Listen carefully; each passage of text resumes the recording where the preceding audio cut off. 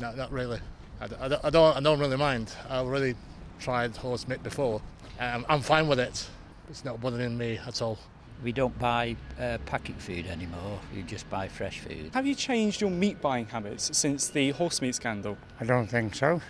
Any particular reason why you haven't? Well, I don't think eat anything that could have been out with horse meat or anything, but ordinary horse meat's nothing wrong with it anyway. We don't buy ready-made meals, mostly anyway. Occasionally, we wouldn't now, obviously.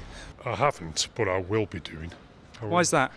The fact that things are being misrepresented. You know, if you want to eat beef, things should be beef, not horse meat. I have no objection to horse meat, but I do like to know what I'm eating. If I choose to buy it, fine. If I don't, no. So I buy from a butcher now. Do you trust a butcher more than, say, a large supermarket? Yes, because I can see exactly what I'm getting. I wouldn't buy, for instance, processed meat anymore, wouldn't buy mince anymore. I'd buy steak and have it minced. Has the recent horse meat scandal changed the meat that you're buying at the moment? No, we always buy fresh from butchers anyway.